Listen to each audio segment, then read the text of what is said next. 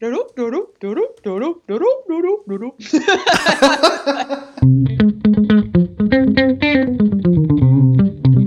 to Reactive. My name is Raquel Velez, and I am here with one of my co-hosts, Khalil. Hello. Hi, Khalil. Hello. We are missing, unfortunately, our third co-host, Henning. Henning is being a super dad right now. His littlest one is a little sick, and so he's being super dad and taking care of her, which is awesome. So we miss you, Henning. Please come back soon. We hope your kid gets better. That is number one, obviously. Our little podcast is just a fun little thing on the side. But in honor of your superheroism, yeah. This week's animal is the bat. the common bat. So the thing was, I'm thinking, okay, Henning is a hero, so he's got a cape and he can fly. And what's a cool mammal that can fly? Well, that's a bat. So this week's animal is the bat. As I said, bats are flying mammals. They are actual mammals. They're like rats with wings, basically. And did you know that there are over 1,000 different bat species? I did not. Yeah. And that while others can glide, bats are the only mammals capable of continued flight. So like there's like the flying squirrel, right? But it can't actually fly. It just kind of glides from one branch to another. But bats can actually fly. And then let's see. And yeah, I mean, we know this, but bats, well, I know this, hopefully you do too, but bats see in the dark using a special skill called echolocation. Bats make noises and wait for the sound waves to bounce back off the objects and echo. If it doesn't bounce back, then they can safely fly forward. They can tell the distance of various objects by how quickly the sound waves bounce back to them, which I think is pretty cool. Very cool. Yeah. So, voila, this week's animal. The bat. Fantastic. Great. All right. So what's going on? What's going on? I don't know. What's going on with you? I don't actually sound like that, do I? Probably do. No, yeah, of course not. So tell me, what's on your plate lately? Are you Well, I mean, so NPM is hiring. Yay! And so that's pretty exciting. I've been trying to tweet out and let people know, like, hey, we're hiring. Please apply for positions. We have 3 openings right now. One is so all 3 of them are for the services team, which is the team that I manage. So you'd have to work for me. That would be, the one thing. The worst. But I know, just the worst, right? The like worst. Random animal facts. Literally the worst. Yeah. You'd have to listen to me all the time. So the 3 different positions, one is for a web-focused services engineer, another is for a registry-focused services engineer, and then the third is for an enterprise-focused services engineer. And the reason I say focused is because those roles are, being part of the services team means that you work on all of it, which includes the website, the focuses on the website, the registry, and the enterprise product, as well as ops and documentation. But you need to have some, I like to look for T-shaped people, right? So people who are stronger in one thing, but are overall pretty good at all of the things. And if you're if I were to say, rate yourself from 1 to 5 on any of those things, and if you had a couple of 5s and then a 3 and then a couple of 4s, that would be fine, right? Because we could level you up on the things that you're 3s on and level you up on the things that you're 4s on. But if you would rate yourself as 1s or 2s on all of those things, right now is probably not the best time to join NPM. Not to say that it would never happen, just maybe not this particular time. But yeah, so like it's a fun product. It's tough because we're currently 20 people at NPM, 10 of whom are on engineering. So the next 3 people will join that 10 people of engineers. So 13 people of engineers. And we have like millions of users, hundreds and hundreds of thousands of users, probably on I'm sure we've had 1 million users at this point. I don't actually know, but there are a lot of people using our stuff, and we're a very tiny team, which means that there's way more work than can possibly be done by the small number of people that we have. So if that sounds like a cool challenge and something that interests you, you can apply. If you have questions about it, DM me on Twitter, I'm Rockbot, or you can ping me on the Reactive Slack channel. I'm happy to answer any and all questions. And we're a really cool bunch of people. We care a lot about, people as people, and we value work-life balance and all sorts of things. So if that sounds interesting, come holler. And yeah, I will answer any all questions about all this stuff. So.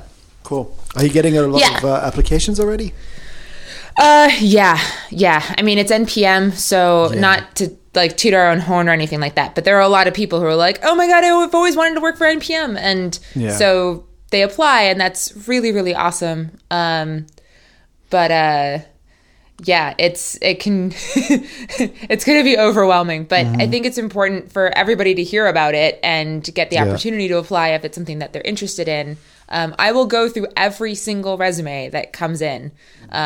So like every single one. And so don't worry that like, oh, well, I'm going to apply and like no one will ever see it. Like I will actually see it. And if things work out, great. And if they don't work out, like that's totally okay too. It just means that right now is not the right time for you. It's nothing personal. It's simply like, sorry, we have 3 positions. And that is it. So, at least for this time around. So, there will be other opportunities. Yeah, so, for sure. Yeah. So definitely apply so that you can have a nice big electronic, mountain of mail in your inbox. Yeah. That's fantastic. Yeah. So that's the thing that's been occupying my time lately. That and just, managing the team at NPM and making sure we're doing all sorts of stuff. But yeah. Yeah, cool. Yeah, it's been busy. How about you? What have you been up to? I've been up to a lot of. I'm still building this. Did I talk about this last time? I'm building this big form, or not building it. I was refactoring it, and now I'm working on the validation of the form. So there is mostly like regular expressions stuff going on, which is it is cool. It kind of. It was like a forced refresher in regular expressions, and I had to find this. There's this really cool little website that's called regex. How would you pronounce that? It's REGER. Is it just that? Regex? No, REGEXER. Right? Regexer, or is it regexer? Would you? Oh, so the G in regex is pronounced the same way as the G in GIF. Oh God. And also the G in Nagios. So it's a G. Actually, it's reggex. Okay, I like J better, so I'm gonna stick with J. So regexer is the site regexer.com, and it's really cool because so when you type in a regular expression in that field there, so there's immediately when you load it up, you have an example, a regular expression, and then you have some text below it, and it will highlight whatever it matches to. And what's really cool about this specific regular expression site is that when you hover over different parts of that regular expression, for instance, the like the brackets or the little, like for instance the capital A to capital Z thing or whatever. It's like the different parts of the regular expressions are highlighted in different colors, and then you can hover over them, and it will give you a little description of what it is and what it matches to and stuff. So that's really, really cool. And then of course you have like a bunch of resources that are linked to on the left, and like a cheat sheet and stuff like that. So I ran across that site a while ago, like years ago actually, and I really I didn't remember what the URL was. I really needed it, so I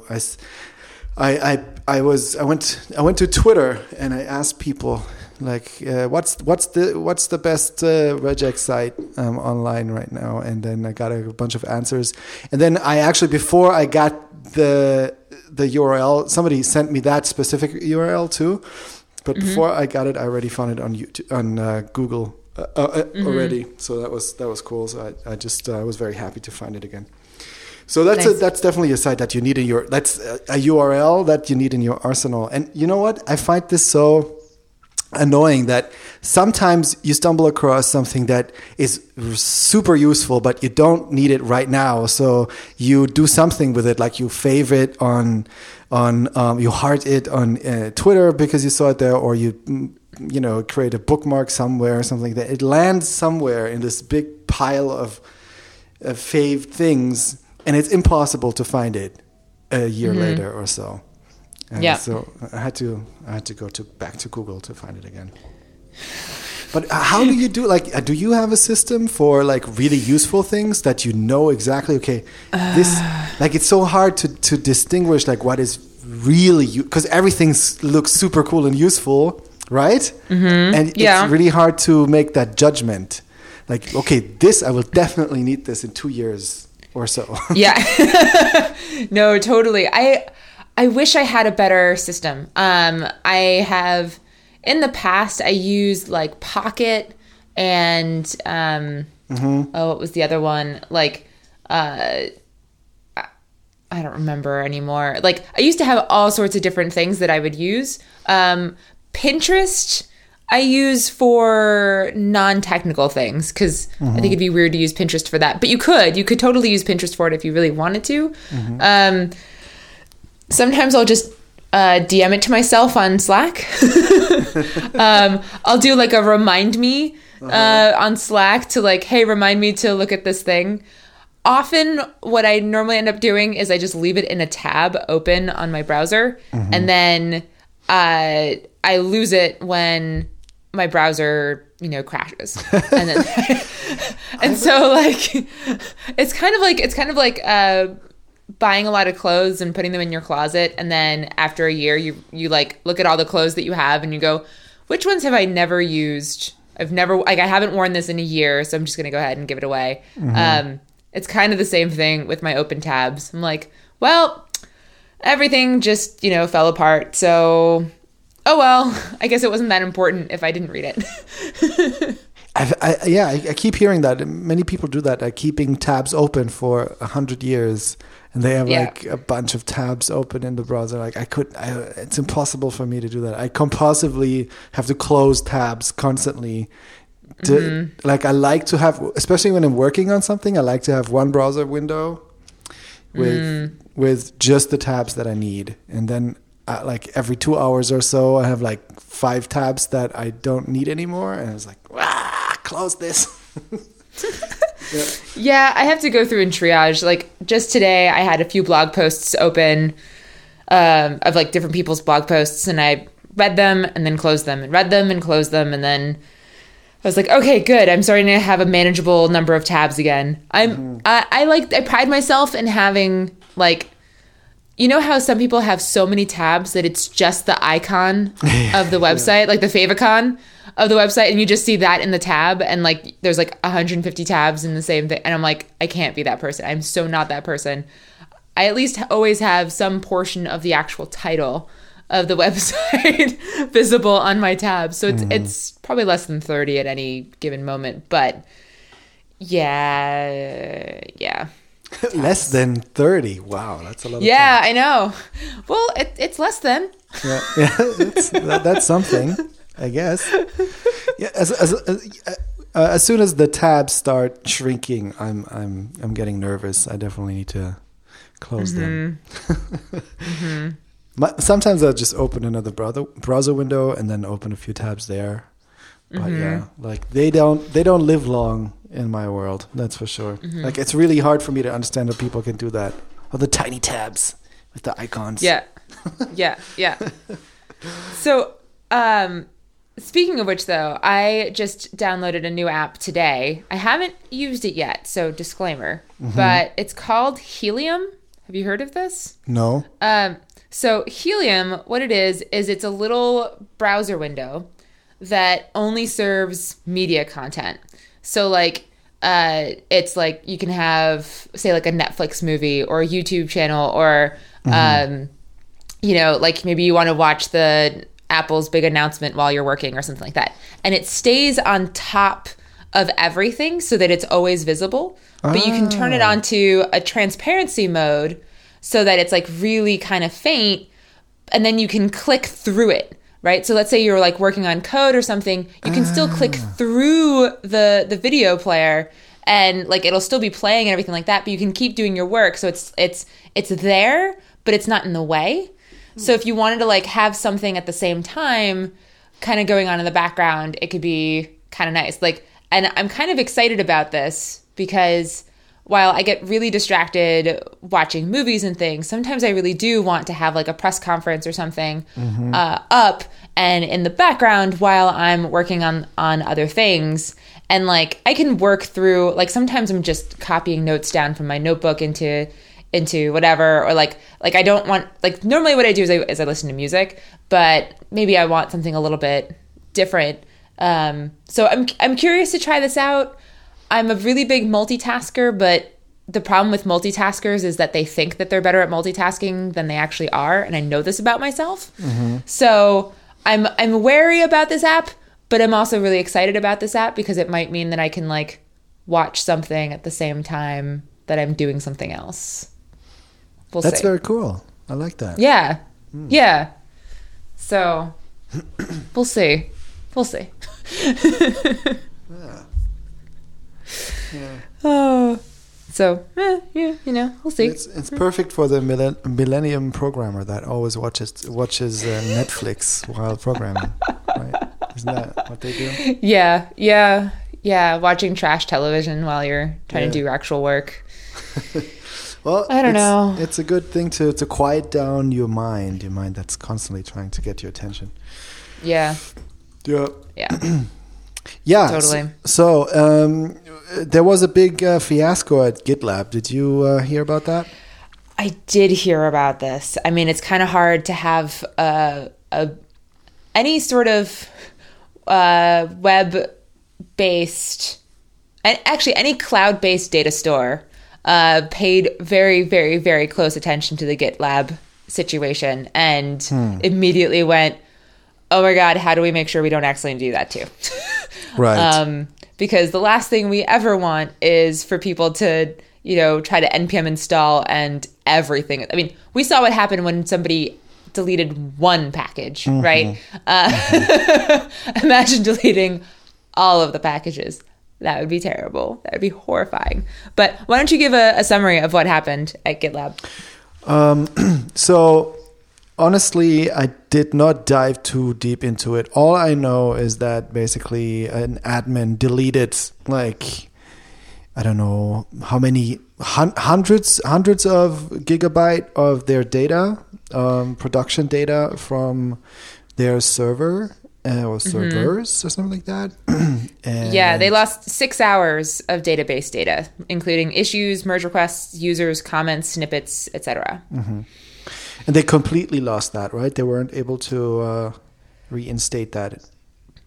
Because I also heard about that there were backups, but those backups were corrupted or something, so they hadn't tested the backups thoroughly, right? So they weren't able to reinstate the data. But yeah, like I said, I didn't go into it too deep, so maybe they did reinstate some of it. I'm not sure, but it definitely was. It just all I saw really was a lot of like sympathy going out to GitLab. People like saying like, you know, stay strong, stuff like that. You know, ops hugs to going out to the GitLab people, and yeah, it's totally nerve wracking when something like that happens. Oh yeah. So I heard. So what I saw or heard, I don't remember. It doesn't matter. Is that there was an admin that in Holland apparently that works for GitLab, and he was tired. It was late. And he accidentally just deleted root or something like that. I don't know. Yeah. I mean, that's just the worst. I mean, you feel so bad when that happens to you, right? And everybody had something like that happen to them at some point with, you know, where the data was most likely less important, you know? But, I mean, something like that is just absolutely horrifying. So, yeah. It was good to see the support. Absolutely. I mean, because the thing is, we're human, right? Like, we're all humans, and we make mistakes. And like, I'm looking at the kind of the incident overview, and honestly, like, the poor person logged into, what was it called? It was called instead of db2.cluster.gitlab.com, they were in db1.cluster.gitlab.com. Like the one number difference was the difference between production and not production, right? And like, that is such an easy mistake to make. So easy. And it's tricky. You're like, oh my goodness. Like, so like, I know I've totally accidentally brought down production for little reasons. And so I can totally understand how they might have done it by accident. Like, I find no fault with them in terms of like what happened. I think they tried to respond as quickly as they could. I think they did the best that they could. I think they learned a really, really harsh lesson about replication and backups and naming, hopefully. Naming. It should be like db2's gitlab.com, and then like production, careful, don't touch this, db. Yeah, exactly. Like, we have very, very, very different signatures for our staging environments versus our production environments. So it's really obvious when we're touching something in production versus when we're touching something in staging. It's really scary. But that said, it just occurred to me that like, once you're inside a box, everything looks like Ubuntu right? Like, you don't have, it's not always obvious which box you're in once you're in a box. So even that, like, my heart goes out to the entire ops team at GitLab, because ouch. And now I want to go hug my ops people right now. Just like, you have so much responsibility. Yeah, I'm going to send you some cookies. That's right. So did you at NPM learned anything from that also, or not? Well, so what we did was, so our CTO immediately after seeing all this said, all right, what's our replication situation? What's our backup situation? How do we ensure that we've got everything backed up? And honestly, every quarter or so, we try to do a practice run of what happens if our entire production data disappears. Like, we do we do a practice run of basically creating a similar machine, accidentally deleting everything, accidentally on purpose, deleting everything, and then restoring from backup. And we do this so that in the event of an emergency, we can restore everything. And we've gotten it down to about an hour or two, which is, not great, but it's actually pretty good given the amount of stuff that we have. So we're continuing to improve that and make sure that whatever happens, we avoid the bad stuff happening. So, yeah. Mm-hmm. Yeah. Crazy. It's rough. It's totally rough. So we had some discussions about writing in our Slack chat recently. Yeah. Which I thought was interesting. Because like I said, I think a couple episodes ago, I'm trying to write a little bit, as often as I can, and I just realized because I feel like having a blog is really good for you as a developer, because it can open you up for opportunities, and you're not so dependent on just your work that you do for your employer. So you can share your knowledge, which can open you up to, you can help other people, or maybe, somebody wants to hire you or something like that. All kinds of different things. I mean, anything can happen. But also, it's really good for you personally to just think stuff through and write it down, because you really when you do that, you really realize what you actually know, rather than what you think you know, right?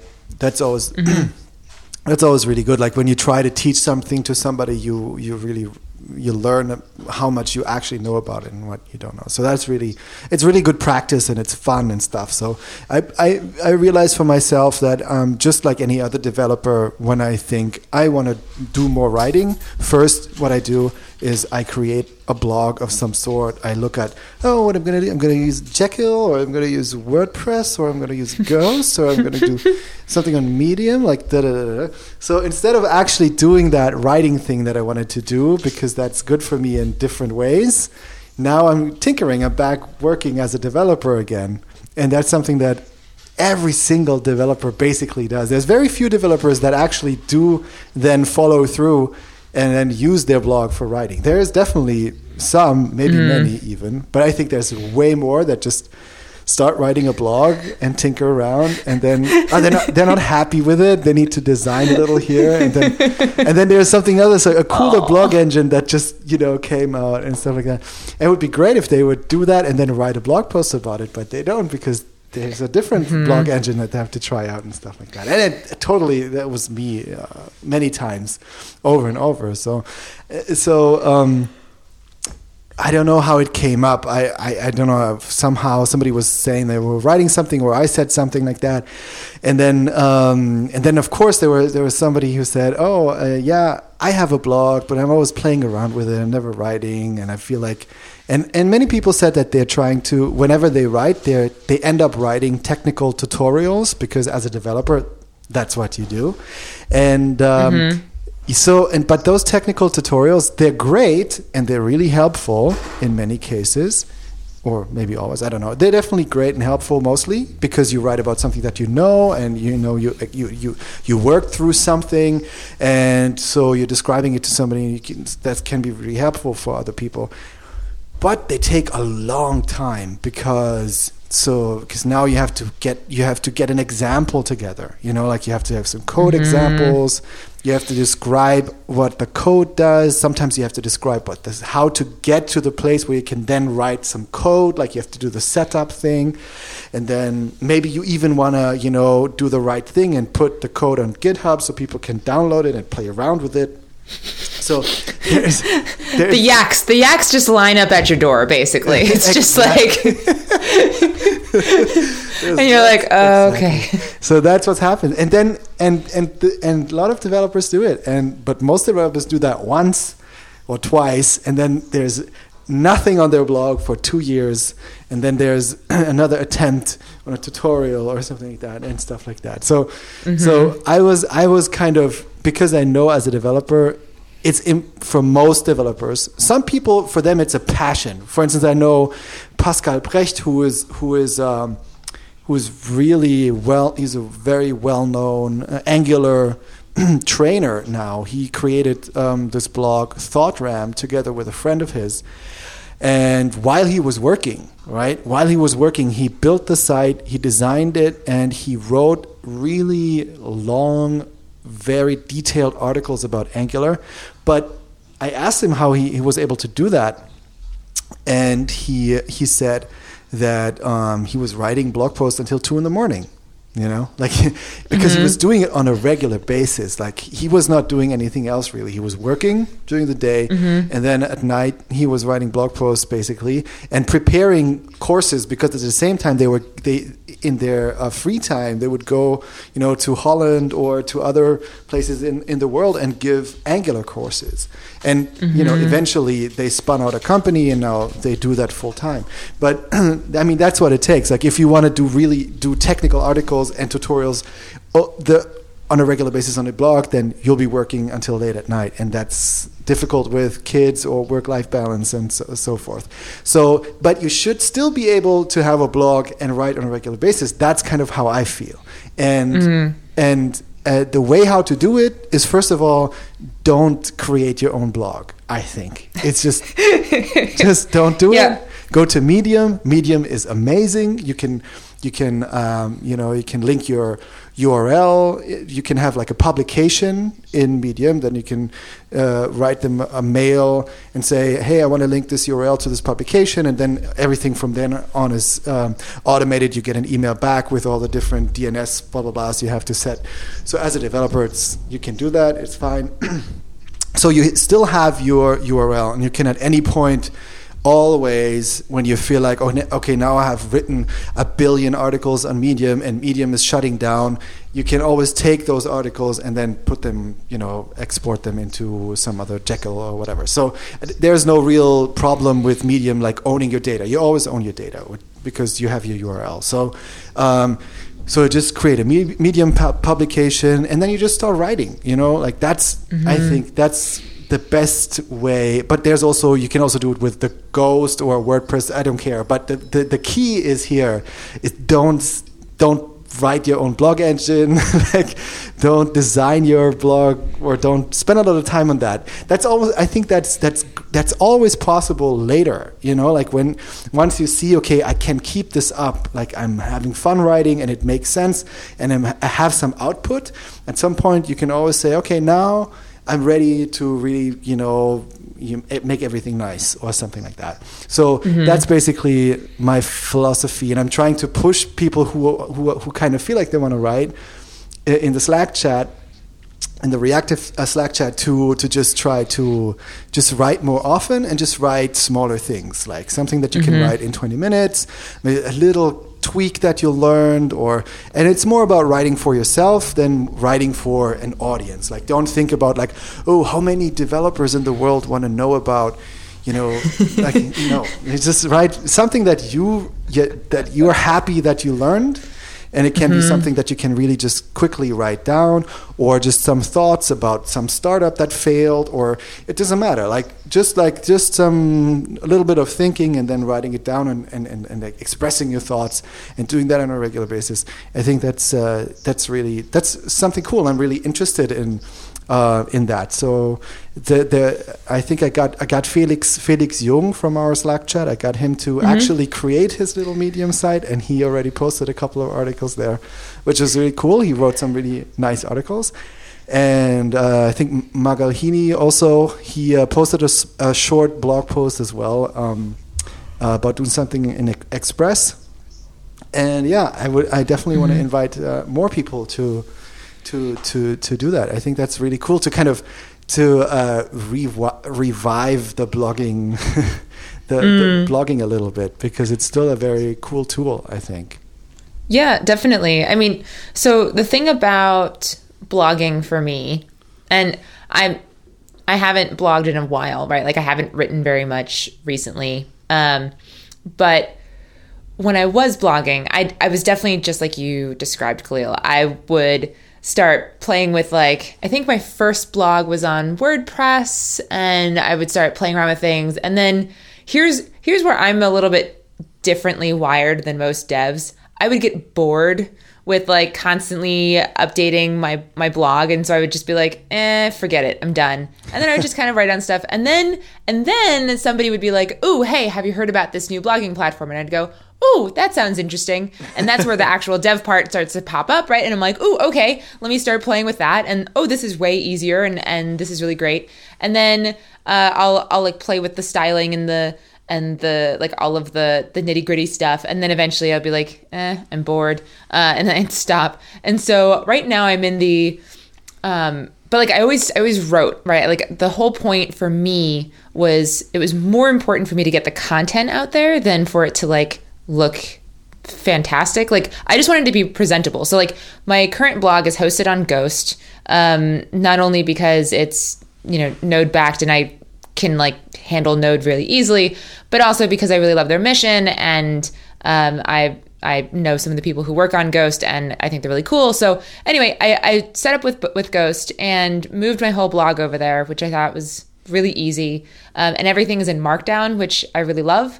But for me, and then I like made a theme or whatever, and it was really important for me that there was a mobile version and a desktop version, and that it was like seamless and easy. So I remember like pouring through all of the different themes at the time and being like, okay, which one's going to be the one that works for me? And then like playing with it just enough to make it mine. And then I pushed it up and I haven't touched it. I haven't touched any of the styling since. Like it's still the exact same thing over like the last 3 years. But the most important thing has been the content, right? And the reason why I cared so much about putting content out there is because, especially if you're newer to the industry, or if you want to start making a name for yourself or whatever, the best way, the easiest way, the cheapest way is to just start writing and to put all of that out there. And I think for a lot of people, they're like, oh, well, I have nothing important to say or whatever. And it's like, you always have something important to say. You can literally say the exact same thing that someone else said, but as long as it's in your own words, it's unique because it's from your perspective. It's not like this is the official guide on how to, I don't know, write an Ember app. It's how I've written an Ember app or whatever, right? Yeah. And I think that is way more compelling than just this is the definitive guide to blah, blah, blah. And I think a lot of people also see a lot of blogs and think, thought leader, oh my goodness, I'm not a thought leader. Well, guess what? They aren't either. That's right. Most people are they're just spouting off ideas in their head. And I think that's actually really brilliant. And to be totally honest, many of the opportunities that I've gotten to speak have been because of my blogs, and I actually got my job at NPM because of my blog writing. It was it was really important to our CTO at the time, Laurie Voss. He was like, it's really important to me that the people that we hire are not only like they can handle basic communication, right? Like they can write well, they read well, they understand things well, they can explain things to our users. When when you meet a person from NPM at a conference, we really pride ourselves in being able to explain to you, to the best of our ability, like how things work and why you're probably encountering these types of problems or whatever. Even though we're not on the support team, we should be able to give you like basic support. So like I think that's really, really important. And especially if you're worried about your English communication, writing a blog actually helps with that because it's practice, right? It's practice, practice, practice. You learn how to write more fluidly. You become more confident in the sentences that you put together. And especially if you start grabbing other people who are like, become friendly, they'll give you feedback on like, hey, you said this, but the way that I understand that what you meant was X, but what came across was Y. And I would recommend that you change Y to look more like X so that it actually comes across the way that you expect it to.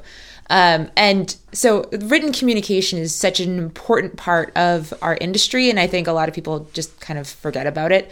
But anyway, all of this to say, blog, absolutely blog. It's a really great and easy and cheap way to get your name out there and to get your thoughts on a page. And honestly, sometimes I go back like over the last several years of blog posts and look at like charming little newbie me who was like, when I grow up, I'm going to be a web developer. And these are all the things that I'm going to learn. Like I literally have a post called like, like talking about my transition from robotics to web development. And I was like, and I like took someone's job description, which in retrospect, was the worst job description ever, because it was literally looking for somebody who knew everything, right? And I was like, okay, so I need to learn Photoshop and CSS and HTML and JavaScript, and I need to learn Ruby and Rails and operations, and I need to learn this and learn that and learn this and learn that. And it's like, oh my God, human, you have no ability to learn all of that in the next 6 months. There's no way. Hey, but I love the optimism. I know, it's so adorable, and so I can look back on it, and it's really fun to look back on it. And of course, there's the cynical side of me that's like, man, you walked into a world you had no idea. But then, like, you know, there's another part of me that's just like, that is so cool. Like, looking at where I am now and where I was then, and just the journey that I went on. So. Yeah. You know, there's lots of different ways to look at it, but I definitely encourage people to blog as well. I think it's a really great way to kind of put stuff out there. Yeah, yeah, I think it's a great way to put stuff out, and I'm just trying to help people with the actual outputting of the content, because it's really like, I think as a developer, you often just think like the only thing that you can really do on a blog is just writing technical blog posts, basically tutorials and stuff like that. And I think sometimes it's just fine to write a little bit of an opinion about something, or, you know, just some things that went through your head, basically, and just put them down. And I must say, for me, it's actually, I like to talk about it, but it's really not that easy. But it's definitely like, I'm thinking about it. And it's sometimes, because for me, like, when it comes to writing, I can only write if it is really something that currently I really want to say something about. Even like sometimes I have an idea where I think, oh, this would be a cool topic to write about, and then I try to write about it, and then after 2 sentences or something, like I just like, I die inside or something. I just can't keep it up. This is so hard, you know. And then sometimes when there is just something that was really top of mind during the day, or you know, it was fun to learn something, then I just can totally just quickly, within like half an hour on a train ride, hammer something out as a rough draft, and then finish it up a little later, and then post it, you know, and it goes. So for me, it's always a challenge to find those little things that for some reason I am more inclined to write about than the other things, even though in my head they seem like similarly interesting, you know, to write about. So it's not easy. Mm-hmm. No, it's not. It's not. And the only way forward is to just write something, anything, for as many words as you feel like, and press publish, and then move on to the next thing. Yes. Yeah. But I also feel like what I do a lot is that I start writing something and I really don't like it or get really bored with it or something, I just delete it again. And it's just, and just be quick. I'm starting to be more quick about it. Like, I'm just like, oh, I don't like this. I'm just deleting it. And then I try a different way to write about it, and then maybe a different way, until I find a way to write about it where it starts to flow somehow and it all makes sense. Or I just say, no, I'm just not going to write about this. And then I try to find something else to write about. You know? Yeah. Because totally. that's the key, I think, when it comes to a developer who wants to have a blog, but has a full-time job and wants to have some sort of work-life balance. You have to be very pragmatic and practical, and just like try and throw away, and don't stress yourself out about it. And not always throw away. Try and post, try and throw away. Just be a little bit deliberate about it, and not think of, just like you said also, like, don't care too much about how great the post is or whatever. Do it for yourself and put it out. Yeah, I think that's a good advice. Mm-hmm. Yeah. Yeah, totally. Yeah. So what else is up? So apparently we talked about Snapchat stories, I think, last time. No, Instagram stories. And I just found this article that they apparently really measurably Instagram stories has been stealing Snapchat users, like literally siphoning them up away from Snapchat. Dun dun dun. Dun dun dun. That's it's interesting. Because they were Snapchat was such a startup that was just like going absolutely insane. Like all the kids were on it, all the adults were kind of starting to jump on it. And now Instagram came around the corner with the same feature, and everybody is already on Instagram. And Instagram is kind of popping again somehow. And now that stories feature made it even more attractive. And now people are hanging out more on Instagram. It's interesting to see this kind of war for this attention happening there, and this is really the first time, I think, since I can in this whole Silicon Valley kind of social media startup world, where one social media startup literally took, like, copy pasted a feature from a different startup and was successful with it. You know what I mean? Because I think there were many instances where people were like, "Oh my God, Facebook is copying this from this startup," and then that thing died or it didn't work out. But it's definitely something that Facebook has been doing a lot, like just copying other startups' features and just seeing if they get anywhere with it. And mostly it didn't work out, but in this case it did. Apparently. Yeah. So actually, I was thinking Instagram stories is actually also a way to do some sort of blogging, but not blogging, but vlogging, right? You could also, like if you are kind of, if you're not a writer, but you're like, you like to talk into a camera, but you also don't be like a full-on YouTube vlogger with all the equipment and all the editing and all the craziness. You can just talk into your Instagram stories and just download them as a story and then upload that to Facebook. Or whatever. Anyway, there are many ways to do things. Yes. Shockingly. Yeah. I think we are at the end of this cast pod. Oh no! Womp womp. Womp womp womp. That's okay. Unless you have something to end this podcast with. Any subjects you want to talk about?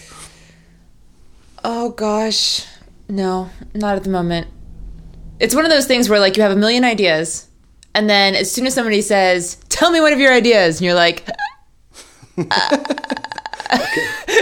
just nope, mine went blank. So I guess then instead we should just tell our users that they're awesome. Our listeners, and that they should, if they aren't already, come hang out with us in our Slack channel, and where we have lots of fun conversations. Today we talked about how to start a Slack team at your company and different things that you should set up if you're going to set up your own Slack team, and all sorts of other cool things like that. So come hang out with us. We're really a nice bunch, and you can access the Slack channel by visiting our show notes, which you can find at http://reactive.audio.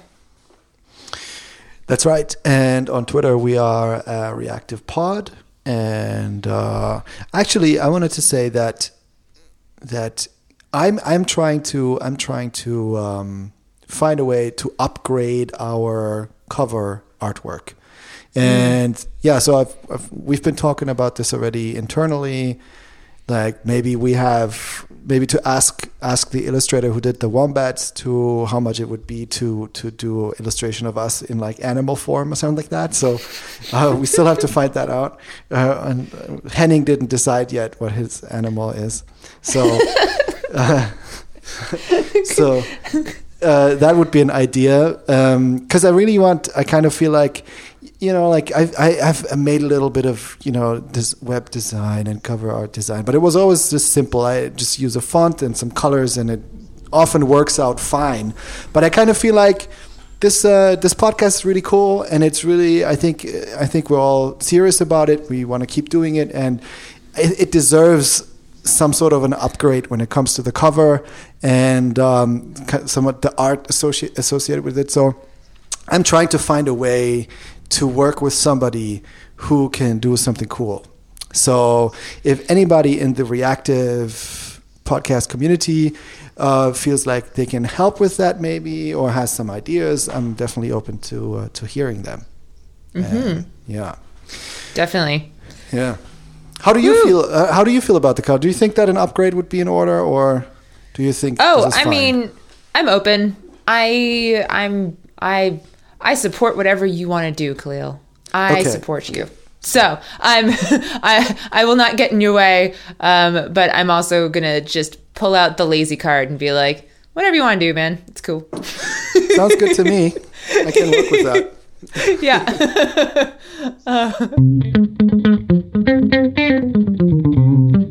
Yes, that is right. NPM is hiring. Feel free to DM me on Twitter. I'm Rockbot on there, and I will chat with you next week. Yes, and I am Khalil Tweets on Twitter, and Henning is HGlattergotts on the Twitters. Yes. That's it for today. Goodbye. All right. Bye, everyone. Bye.